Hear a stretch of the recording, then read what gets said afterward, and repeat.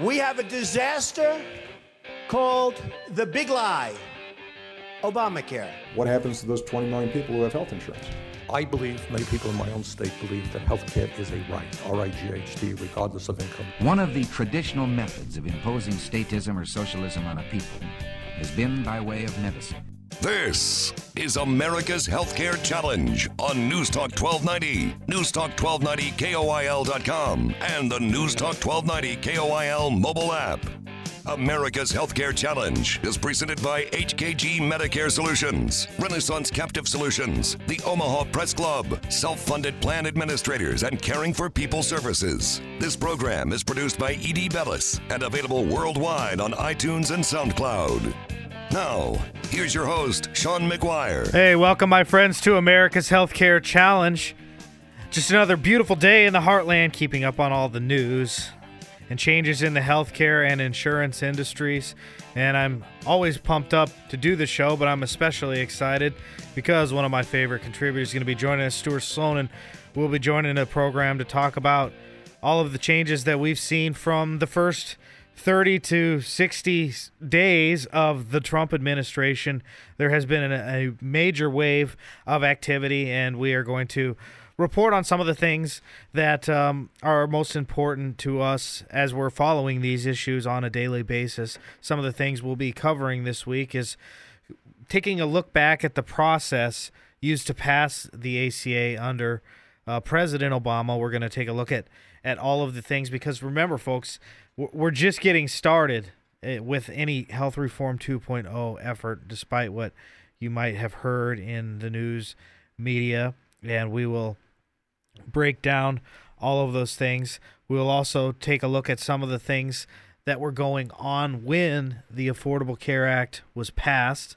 The ACA was passed in 2010, March of 2010, but there, as you will learn today, many things that happened behind the scenes that caused it to take an awful long time, and we think that that's probably going to happen again.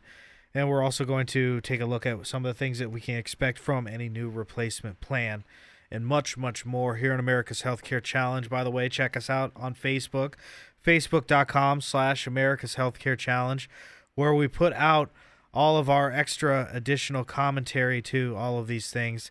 And we have really been stepping up our game lately, and so that page is something that you want to pay attention to. But let's bring in our contributor for the week, personal friend and mentor of mine and wonderful contributor here on America's Healthcare Challenge, Stuart Slonin, president of SIG Consulting, online at rcs-ins.com.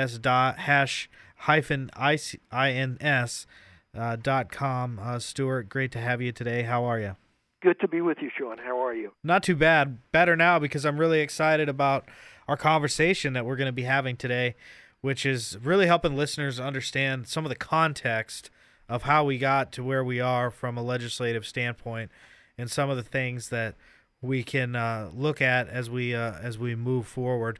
What are some of the things on your mind, first of all, and then we'll get into the process used to pass the ACA under President Obama?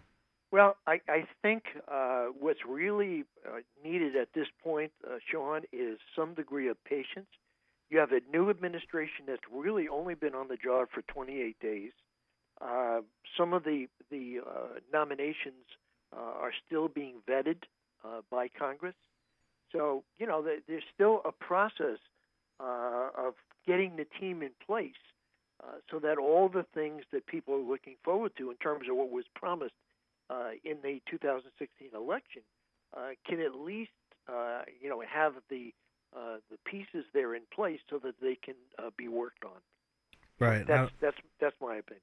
Yeah, I think a lot of people don't realize just how long the whole process took to put the Affordable Care Act in place. More than just 2 years. We're talking about maybe 50 years in the works for some of the things in there. Yeah, very true. So let's take a look at the process that was used, and I assume we're probably going to be talking about the reconciliation process a little bit as well, because that's going to be maybe a mechanism of changing it. But any thoughts on the original process to pass the ACA? Yeah, and I think it's important for the audience to really step back and reflect, how the ACA really came to be in the first place.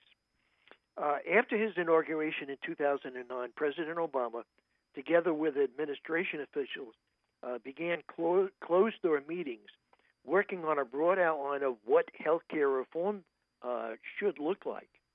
In late February 2009, interested parties within the U.S. healthcare delivery system were invited to an open discussion about their perception of what the problems were and their suggestions were for correcting these problems. Following that meeting, Jonathan Gruber and David Cutler, healthcare policy experts, were engaged to help the administration craft an overall solution, working closely with congressional Democrats. They argued that guarantee issue would require both community rating and an individual mandate to be the backbone of any final reform plan.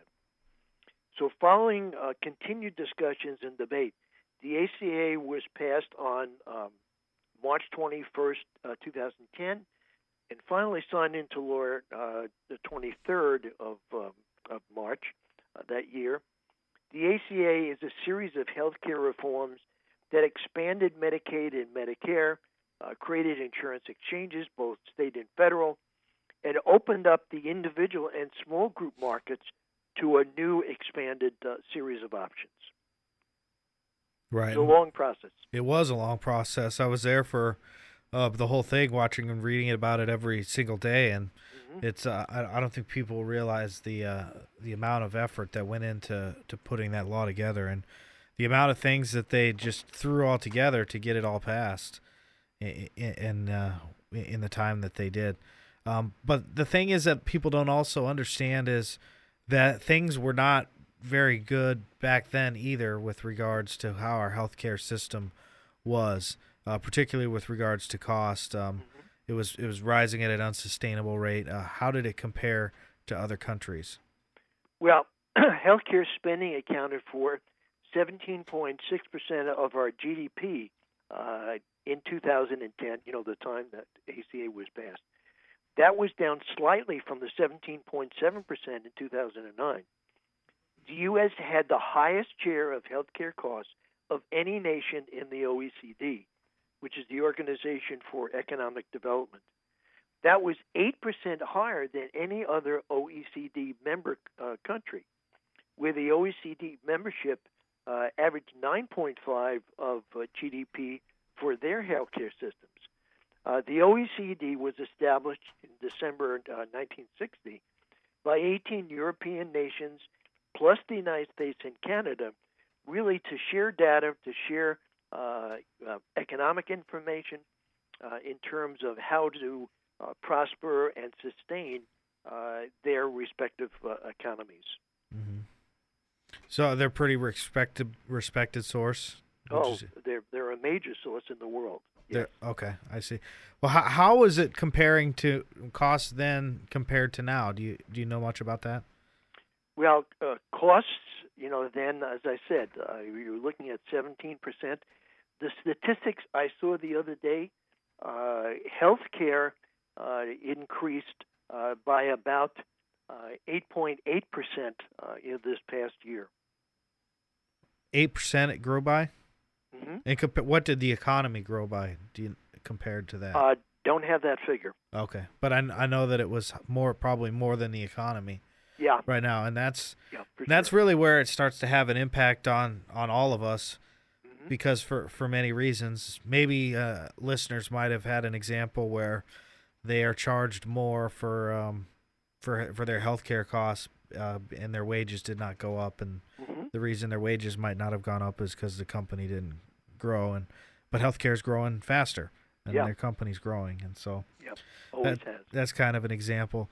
We got to take a time out in a couple of minutes here, but anything else to set the stage, I guess, for the folks, because when we get into the next segment, we want to take a look at what the ACA actually covered and how it was paid for, because that's an important part of the discussion. I think that's important, and it's a good place to pick up on, Sean. Okay, so we'll take a time out here on America's Healthcare Challenge just shortly, and then we'll be right back, where we will take a look for those of you that are just joining us. This is a public service program to help you understand all of the changes that are happening in healthcare and in insurance, because it is having an impact on all of you.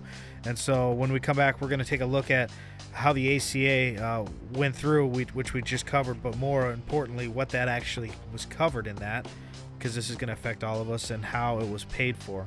Another really important part of the discussion. Check out Facebook.com/America's Healthcare Challenge during the week, where you can find this segment and all of our other ones, and subscribe to us on iTunes or your podcasts. You can find us also on SoundCloud. We'll be right back.